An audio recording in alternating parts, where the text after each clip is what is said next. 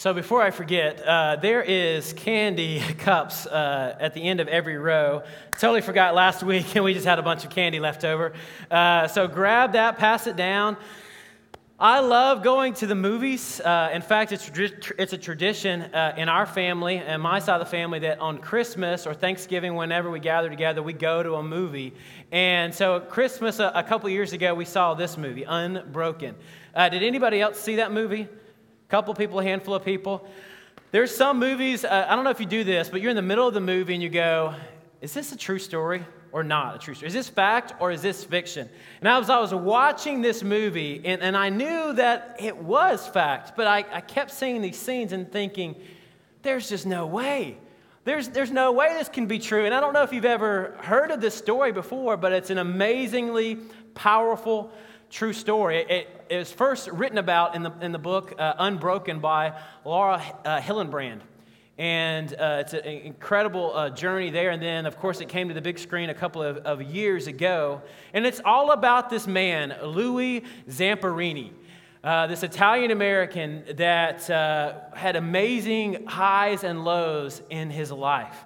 And just to talk a little bit about his life, he grew up as a young boy in Torrance, California. And he was a mischievous young man until one day he found the track team at his high school. And he has this gift of running. And he was so gifted at running that he had the high school record for the mile for years and years. That got him onto the Olympic team in 1936 as a 19-year-old going to the Olympics. Does anybody remember where those Olympics were in 1936? 80 years ago, Germany, Berlin. Guess who his roommate was on this trip? Jesse Owens. He was roommate with Jesse Owens and also another gentleman, Mac Robinson, who is the brother of Jackie Robinson, was on the team as well. They went on this trip, and he's kind of a prankster, and one of the accounts he gives is Jesse is assigned to Louis to try to keep up with him as a big brother there in Germany on this big trip. And Louis, because Jesse was somewhat famous, an Olympian at this time, he stole the Do Not Disturb sign off of their door, Jesse's door, and people kept knocking, wanting autographs from Jesse throughout the Olympics. But he goes to the Olympics, and not much expectations for him, this young kid. And there are others that were on the track team that were more known.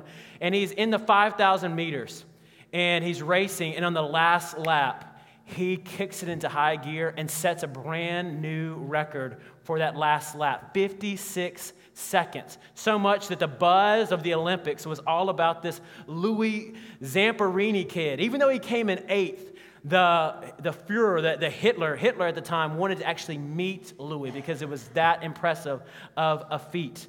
And so he has this moment at the Olympics in front of the entire world. And of course, the talk is, well, in 4 years, Tokyo, in those games, he's going to be the favorite. He is surely going to win gold, but he would never make it to that Olympics. He would never make it to Tokyo in that capacity because the war broke out. World War II broke out. And we know history there. And he volunteered to be a part of the war and found himself in the belly of a bomber. Survived not one crash in an airplane, but found himself crashed again, this time in the Pacific. They went out trying to save people that were crashed themselves. And so he finds himself in the middle of the ocean. Half his crew is totally wiped out, and they're down to 3 men in a raft trying to survive out in the open water. That is the scariest thought I can imagine right there. With no land in sight, no direction in sight, no hope in sight of who would come and rescue them. So these 3 men are out there for days and days, and days actually become months. 47 days he was out in the ocean. 47 days. At one point, a plane comes overhead and they signal this plane, and what happens instead? The plane actually shoots at them because it's a Japanese warplane. They survived by actually having to catch sharks and eat them, and birds that would jump onto the raft. One member of their group of 3 died until the day, on the 47th day, they were rescued. Not by friendly faces, though, but by the enemy. by the Japanese war boat that captured them. They were taken to what was known as Execution Island, where basically they took all war prisoners at the time that were kind of high priority people. They brought them there and began to torture them for information, trying to get any information that they could about United States strategy and war and different things. And the end was at sight for them. People that went to Execution Island didn't come back. In fact, they were most often beheaded. And so there were multiple days where the day seemed to be set and ready to be beheaded until someone, one of the Japanese guards, recognized this Louis guy. I've seen you before. The people then followed the Olympics a lot better than we did, especially in Japan. And he recognized this face, this Louis that he saw in the newspaper. You were the runner. You're the runner from, at this point, it had been 5 years, I think, there. And they decided that, okay, we're going to use this kid to put out propaganda to America about what's happening in the war. And so they took these two, Louis and Phil, they took them to a POW camp there.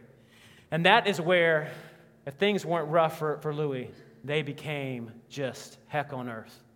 Because there was the leader of the camp there, a man by the name of Matsushiro Watanabe, better known as the Bird. He was hated by all of the prisoners at the POW camp, and he was even strongly disliked by other Japanese guards because of his cruelty and his violence toward the men there. He would torture Louis because he knew that Louis was this famous person. And because of some interpersonal demons of the Bird, he would take out these things on Louis, beating him countless times, mental torture that was there at the camp. Louis was taken away to do some radio spots. After a year that people thought that he was dead, he went on the radio back to America. There was a recording of his voice saying, "Mom and Dad, I'm actually alive." That was the first recording that they wanted him to do. The second one, they wanted to put out this propaganda about the war, and he refused to do it. And when he refused, he went back to the camp, back to the POW camp, back to the Bird, where the Bird said, "You must learn respect." And so he lined up the American men and said, "You will punch him or you will die." 212 punches he received that day. And to be honest, I'd love to show you some more of the movie, but I just didn't think it was appropriate for church. There's some things. It was a hard movie to watch. It was a difficult movie to watch as you're watching some of these scenes that are just excruciating that he went through. And at one point in the movie, it just looked like he was certainly a goner. He had a death day. The war starts to come to an end. America begins to finalize the end of the war there. And there's a scene where they usher them out into the water. And there's this word that's been spreading amongst the prisoners that they're not going to take any prisoners home, that they're just going to kill everyone. And so they're going to take them out into the water and kill them, when suddenly they see an American plane. And they figure out that the war is over, that they're going to make it. They're going to survive. This is the crescendo moment of the movie, and woohoo! He's going to make it through all of this. 2 years at the prison camp, 47 days out in the ocean, time after time escaping death. He's going to make it home. He's going to make it home. The Bird would take off in total defeat and fear of his life. And Louis went back home. The credits roll, and something happened. I remember walking out of the theater that day with my mom and my sister and my brother-in-law, and they were just kind of this. Usually you go to the movie, especially at Christmas, you want to go like, there really wasn't that feeling. Even though there were scenes that were triumphant scenes that were there. We just kind of walked out going, there's got to be the rest of the story. I don't know if you remember Paul Harvey, but the rest of the story. There's another part of that was a bad impersonation, really bad. I tried. But there's got to be a rest of the story. Sometimes we read books and movies and you got to go, that can't be it. I mean, even when I look at my kids' books, I read, I think it was Snow White the other day, and the prince comes and saves Snow White and kisses her, and they live what? happily ever after. Do you really believe that? Do you really believe they lived happily ever after? No problems in the world after that, because Snow White had found her prince, and they just went on forever and never fought and never worried and never had problems. Right? Right? Wouldn't you want to write the alternative book of that? Like what really happened after that? Snow White wasn't such a beauty in the morning. She was kind of mean.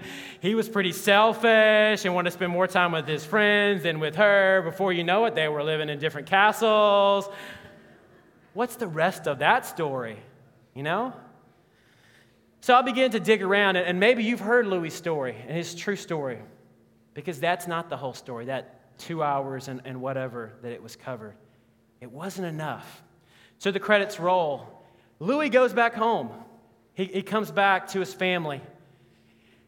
He comes back to his mom and his dad and his brother and his sister. And he looked like this man of steel that had survived just amazing amount of things that not even 10 lifetimes would be able to endure. He goes on to speak at various different shows and talk shows and different speaking tours to tell about his story of this iron will that he had. On one occasion, his family come home into the small house that he grew up in, and they said, "We have a surprise. We have a recording. Remember that first recording that you made to tell us that you were alive? We have the actual recording." They begin to play it on a record.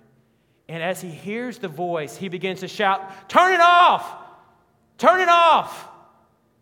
He goes and he breaks the record, curses to the family and says, "I never want to hear that again." He goes back to his bedroom that he grew up in, and he begins to dream. The same dream that he'd been having since he left the camp. The dream of the bird attacking him, torturing him, beating him, giving him all kinds of everything for 2 years, and he could not get the bird out of his dreams or out of his mind. And he began to experience what we now know today as post-traumatic stress syndrome. And he's having these dreams. So what does he do with these dreams? What does he do with this anxiety and this depression and this whole part of his life that he has? He does what many people do, what a lot of us do. He begins to self-medicate. He begins to find something to numb the pain, and so he finds the bottle. Begins to drink more and more, not just at night to go to sleep, not just with friends at the bar all night, begins to drink in the day. All the time he is now drinking. Even in the middle of this speaking tour that he's doing, he's drinking, trying to just numb. And now he's not being tortured by the bird anymore, but he's being tortured by the bottle, and he can't let go of it. He meets a girl one day on Miami Beach. Her name was Cynthia. Beautiful girl. He says he was immediately just struck by her beauty. And within days, they were married. They were married within days. And as soon as she really became a part of Louis' life, she realized that he was a very tortured soul, that he was someone that was living a horrible nightmare out. And even though he had survived, he was still living in this horror. He tried to get back on his feet and maybe make the Olympics, possibly run again. And once his time started to look a little better and better, and then he had a leg injury that wiped him out from ever being able to run again. One night, he's at home. He's asleep with Cynthia by his side. And suddenly, the same dreams that have been coming in his mind, the same dreams that he was hoping that one day, as he was saving money, hoping that he would be able to go back to Japan and hunt down the bird who was in hiding somewhere and to be able to kill the bird. And so he's in this dream. He's dreaming about finding the bird, and he finally finds him, and he chokes the bird. He's choking the bird and strangling the bird, and suddenly it feels very real, and he's sweating, and he wakes up to find that his hands are around his wife, Cynthia's neck. She screams out in horror. Now having a young child, Sissy, takes the baby and says, "I've got to get out of this." And she files for divorce.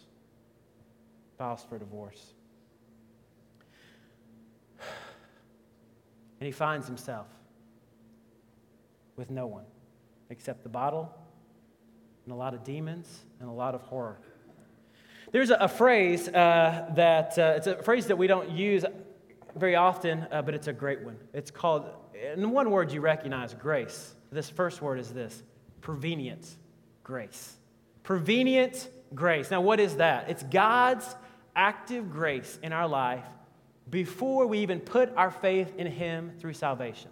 It's His active grace, His movement toward us in our lives before we even put our trust in Him. Now, I don't know about you, but when I was in the kind of dating phase of my life, I was the worst at asking, a girl out. That was not I was not very good at that, okay? I was that guy that we make fun of now with the letter circle yes, no, or maybe in there. That happened to me several times at church. When we didn't have the front row, we had the back row where it was a little easier to pass notes under your mom's view. But it had to be like a sure deal for me to say, would you go whatever? And I had to know without a doubt, okay, that her friend told me and her other friend told me that, okay, yeah, she absolutely. And sometimes it even got to the point where she asked me, okay, because I was that blind to the whole process. Now, I'm sure some of you guys in the room, as I look around, you had a lot more game than I did or do, and you're better than that, okay? Some maybe not as I look around. But here's what I'm getting at. God always makes the first move with us. He's been making the first move from the very beginning. And we're not talking about that kind of love. We're talking about this unconditional agape love that God has for us. Look at John 4:10. This is love, not that we loved God or we first loved God, but that He loved us and sent His Son as an atoning sacrifice for our sins. Romans 5:8, but God demonstrated His love for us in this: while we were still sinners, Christ died for us. While you were still a sinner. Now, some people believe that, okay, once you put your faith in God, then God reciprocates that, because that's quite honestly the way we operate. When someone loves me, then I will love them back. But that's not God's unconditional love. He acts first. This is what prevenient grace is in our life, that He's acting on our behalf. Do you remember, maybe you saw this at your grandma's or you have this at your house, there was a poem called Footprints in the Sand. You've probably seen that before somewhere, right? Shake your head if you have. It's the story about this man who is talking with God and about this journey walking on the beach. And he looks back and he's seeing these two sets of footprints. But what happens in the darkest, hardest moments of the life? There's only one pair of footprints. God, where were you during those moments? Where were during the hard times where there was pain and there was suffering in difficult places? Where were you, God? And God, what does He say? I was with you the whole time. In fact, I was the one those are my footprints. I was carrying you during the process, during the difficult moments. And what happened for Louis is something that we rarely get to do. He begins to look back over his life, the whole story. And he begins to see how God was at work. He remembers back to a conversation that he had with his brothers. He wasn't a believer throughout this entire movie, Louis wasn't, but he remembers God at work in his life. Here's a scene with his brother when he was a delinquent, someone that was stealing and running from the cops and had really kind of no future. The whole town knew about this kid, Louis, who was stealing from others. Check out the scene. Did you hear God's voice and his brother's voice? I do believe. I'm chasing you. You're not nothing. I see something so much more. If only you knew. If only you knew. And you can almost hear Paul's voice as he says, if only you could get a grasp, just a glimpse of God's love for you. It would be life-changing if you knew how much God loved you. If you could just get a little bit of that. And that's our hope here at HFC. We want people to experience God's love, to get just a little bit of that. And when you experience it firsthand, God's unconditional love, we believe that it's life-transforming, that it will change your life forever. God's speaking at an early age. Then fast forward a little bit in the ocean, in those days, those hours, this excruciating time out in the water in this raft, being shipwrecked out in the water, just hoping, looking into the clouds, into the sky. And one night, Louis has a conversation, a real conversation. This isn't a movie conversation. This is a real conversation that he has with Phil, another believer that was the pilot. It's a little bit of a dark scene as far as just being able to see, but you'll be able to figure it out as we go. This is them at night in the life raft. Has life circumstances ever pushed you to conversations with God similar to that? I'll do anything. In fact, that's what he said. He didn't know how to pray, but he knew that these words, Lord, every day he would pray this. God, if you will just get me out of this, if you'll just help me, if you'll just help me, I'll give my life to you, even though he didn't exactly know what he was praying. In the middle of moments in life, tough circumstances, as believers, I think it's really easy for us to look around and go, why, God? Why is this happening? Why in the world do we see the headlines that we see today? Evil and darkness and horrible things in the world. And the difficult but true answer to that question is this. It's because we live in a sinful, broken world. Sin was introduced to the world, and awful things have followed because of that. And some of the choices of man have resulted in some of the awful things that we see on the headlines. And when we go through moments that are difficult in our lives, it's really easy to go, God, you're just not here. You're just not with me. You're just not present. There was a picture, Today Show, a few months back. Maybe you caught this picture of a mom. One day, dad comes home and finds mom in the crib, in bed, with their brand new baby girl, their first child. And this picture, of course, as all good dads would, he posted it on Facebook, and it went viral, whatever that means. It went out all throughout the country, and interviews followed, and the question is, why were you in this crib with your baby girl? Why would you do that? And on the Today Show, she's sharing a story and talking about how she, just a couple of months in to this new life as a parent, trying to figure it all out in the middle of the questions and what's next. She goes, ask parents to come in for the very first time to babysit for the young baby. So they go to a worship concert. She didn't say which concert, but she goes to a concert. Then, in the middle of the worship concert, there's a missionary that comes up from Uganda, and he begins to talk about his ministry, and he tells a story that leaves a mark on her. He said that one day he went into this orphanage, and an orphanage where it housed 100 babies, young kids that are under the age of one. And he goes into the room, and suddenly there's silence. There's not a single sound in the room. And he turns and says, "How many babies did you say were here?" And the lady that was helping said, 100. 100. Why aren't they crying? The young lady says, well, the first day or two when they arrive, they all cry. All of them do. But once they realize about a week in that no one's coming, the cries stop. And so the mom hears the story. And she goes home and immediately picks up her baby. It says, I make you a promise that I will never, ever, ever leave you. And when you cry out, I will be there. And so as I was hearing my daughter in the nights, teething and in pain, I couldn't help it. I just had to be with her. As I hear this story, I think about the promise that God has made to us.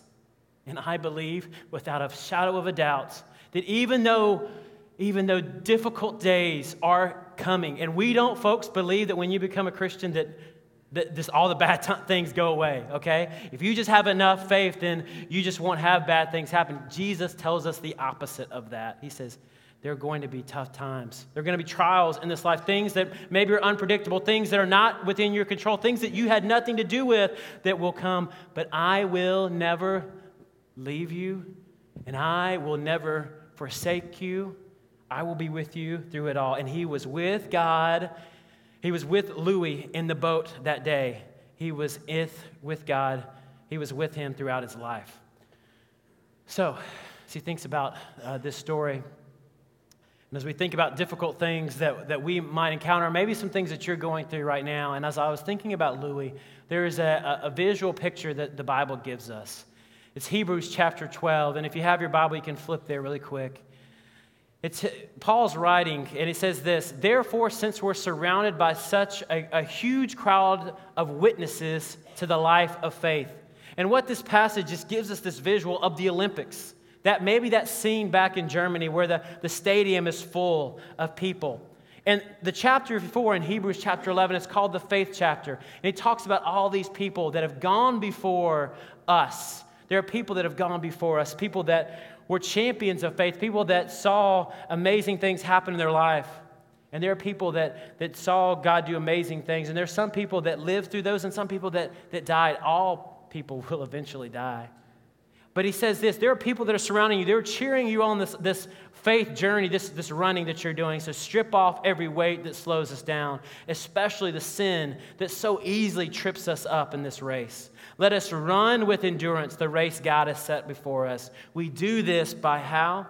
Keeping our eyes focused on Jesus, the champion who initiated and perfects our faith. Because of the joy awaiting us, he endured the cross, disregarding its shame. Now he is seated in the place of honor beside God's throne. Think of all the hostility he endured from sinful people. Then you won't become weary and give up. Fix your eyes on Jesus, even in the most difficult moments. So Louis is having these flashbacks. He's remembering all these things that God has been working and been for him all throughout his life. His wife has just walked out the door, but she finds another place to go, and there's an end of the story. And that's the rest of the story. That's the story I wish they would have covered in the movie. That's the part that's the good news, folks. That's the story of transformation, of a life that's changed because of the good news, the gospel, the love of Jesus Christ. So much so, you heard about the bird. He didn't get a chance to meet the bird. You can go online and you can actually see an interview that they did with Watanabe. And once they saw that he was alive, Louis goes to Japan to try to connect and to speak personally with Watanabe, and he refused to meet with him out of his shame. And so instead, he wrote a letter, and I have it for you up here. To Matsushiro Watanabe, as a result, this is from Louis, as a result of my prisoner war experience under your unwarranted and reasonable punishment, my post-war life became a nightmare. It was not so much due to the pain and suffering as it was to the tension of stress and humiliation that caused me to hate with a vengeance. Under your discipline, my rights, not only as a prisoner of war, but also as a human being, were stripped from me. It was a struggle to maintain enough dignity and hope to live until the war's end. The post-war nightmares caused my life to crumble, but thanks to a confrontation with God through the evangelist Billy Graham, I committed my life to Christ. Love has replaced the hate I had for you. Christ said, "Forgive your enemies and pray for them." As you probably know, I returned to Japan in 1952 and was graciously allowed to address all the Japanese war criminals at Sugamo prison. I asked then about you and was told that you probably had committed harikiri, which I was sad to hear, which is suicide. At the moment, like the others, I also forgave you and now would hope that you would also become a Christian. Louis Zamperini. And from that moment on, from the moment that he met Christ, he began to tell others about Jesus. He started a camp, Victory Boys Camp, where he would find troubled kids like himself, people that had gone through difficult circumstances in life, boys who were lost. And he began to invest in them, to teach them through the mountains, through hiking, through skateboarding as a 70-year-old man, and through the good news of Jesus Christ. He would be an influence on others. And that dream of going back to the Olympics, he never saw that dream of being able to run. But he returned years later with a torch in his hand, running down the streets of Japan back probably almost 20 years ago as he was running down the streets. There he is, Louis Zamperini. In the same town, in the same area where he was a POW, a prisoner of war, and he was tortured. he's now smiling, waving the Japanese people with God's love in his heart. Would you do this? Would you just bow your heads and close your eyes? I don't know how God's talked to you today through Louie's story, his testimony. Maybe today you would say, as I look back over my life, I see God at work. I have run away from him, not to him. Maybe today is the day that you want to put your faith and your trust in Jesus Christ. Maybe you want to accept his love. Maybe you need to accept his forgiveness in your life as you look back over the things that you've done. You say, God, I want freedom. I want the same kind of freedom that Louie had. I want the same kind of transformation that Louie had. Maybe that's you today as you're talking to God in your heart of hearts. Maybe you have a face like the bird in your mind, someone that has tormented you in some way, someone that has hurt you deeply.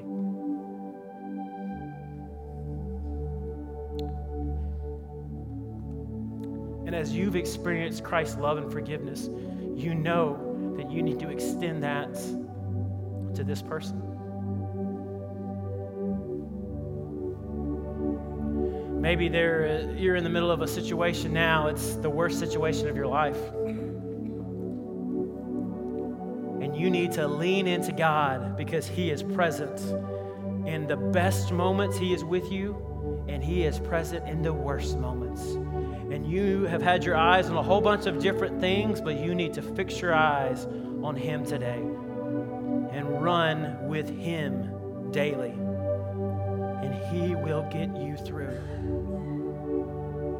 Would you pray with me? God, we thank you so much for this story, this unbelievable story of grace. Lord, we thank you for our story. Lord, every single person in this room has a story. You've seen every moment of our lives from the very beginning. You've been pursuing us. You've been calling us out. You've been fighting for us, hoping, drawing us, Lord, through every circumstances of life.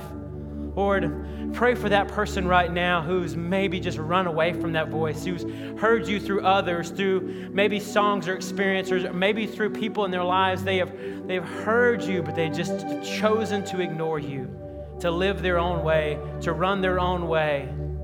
God, I pray right now, in a moment of faith, as people are praying around this room, Lord, I pray, God, that those who are like that in this room would accept your love right now. Ask for forgiveness. Pray a sinner's prayer that is so simple and so beautiful. Lord, I am a sinner. Please forgive me. Come into my life. You are the Lord of my life. Transform me. God, I pray, Lord, that you would give freedom today, freedom in prayers around this room, that faces would be just, as they're in our minds right now, God, that forgiveness would come, or that horrible dreams would be stopped, or that forgiveness would be given and extended, Lord. God, I pray for that person that needs to have an action step right now. Maybe it is to write a letter. Maybe it is to make a phone call, or to see someone or talk to someone, or to have a face-to-face conversation, Lord. God, I pray that you would lead and guide and direct in that way, Lord. God, I pray, Jesus, right now for the person that is in the water, that feels like a life has collapsed. The circumstances are so difficult and so hard, and it feels so bleak.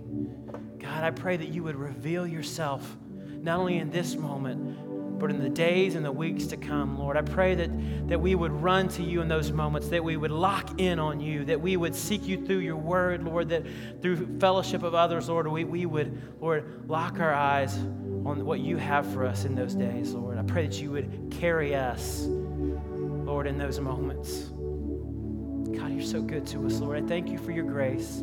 Lord, I thank you that you are not against us, you are for us. Even when we are so far away from you, Lord, you are still fighting for us. God, I pray that we would live in the reality every day, Lord, that we would run with you every day, that we would seek you every day, that we would seek, Lord, your guidance and your direction and your will. Lord, I pray that you would use our brokenness so that others could come to know you, Lord. God, we recognize your grace today. Lord, we thank you for prayers around this room. We lift these things up to you in your precious holy name. Amen.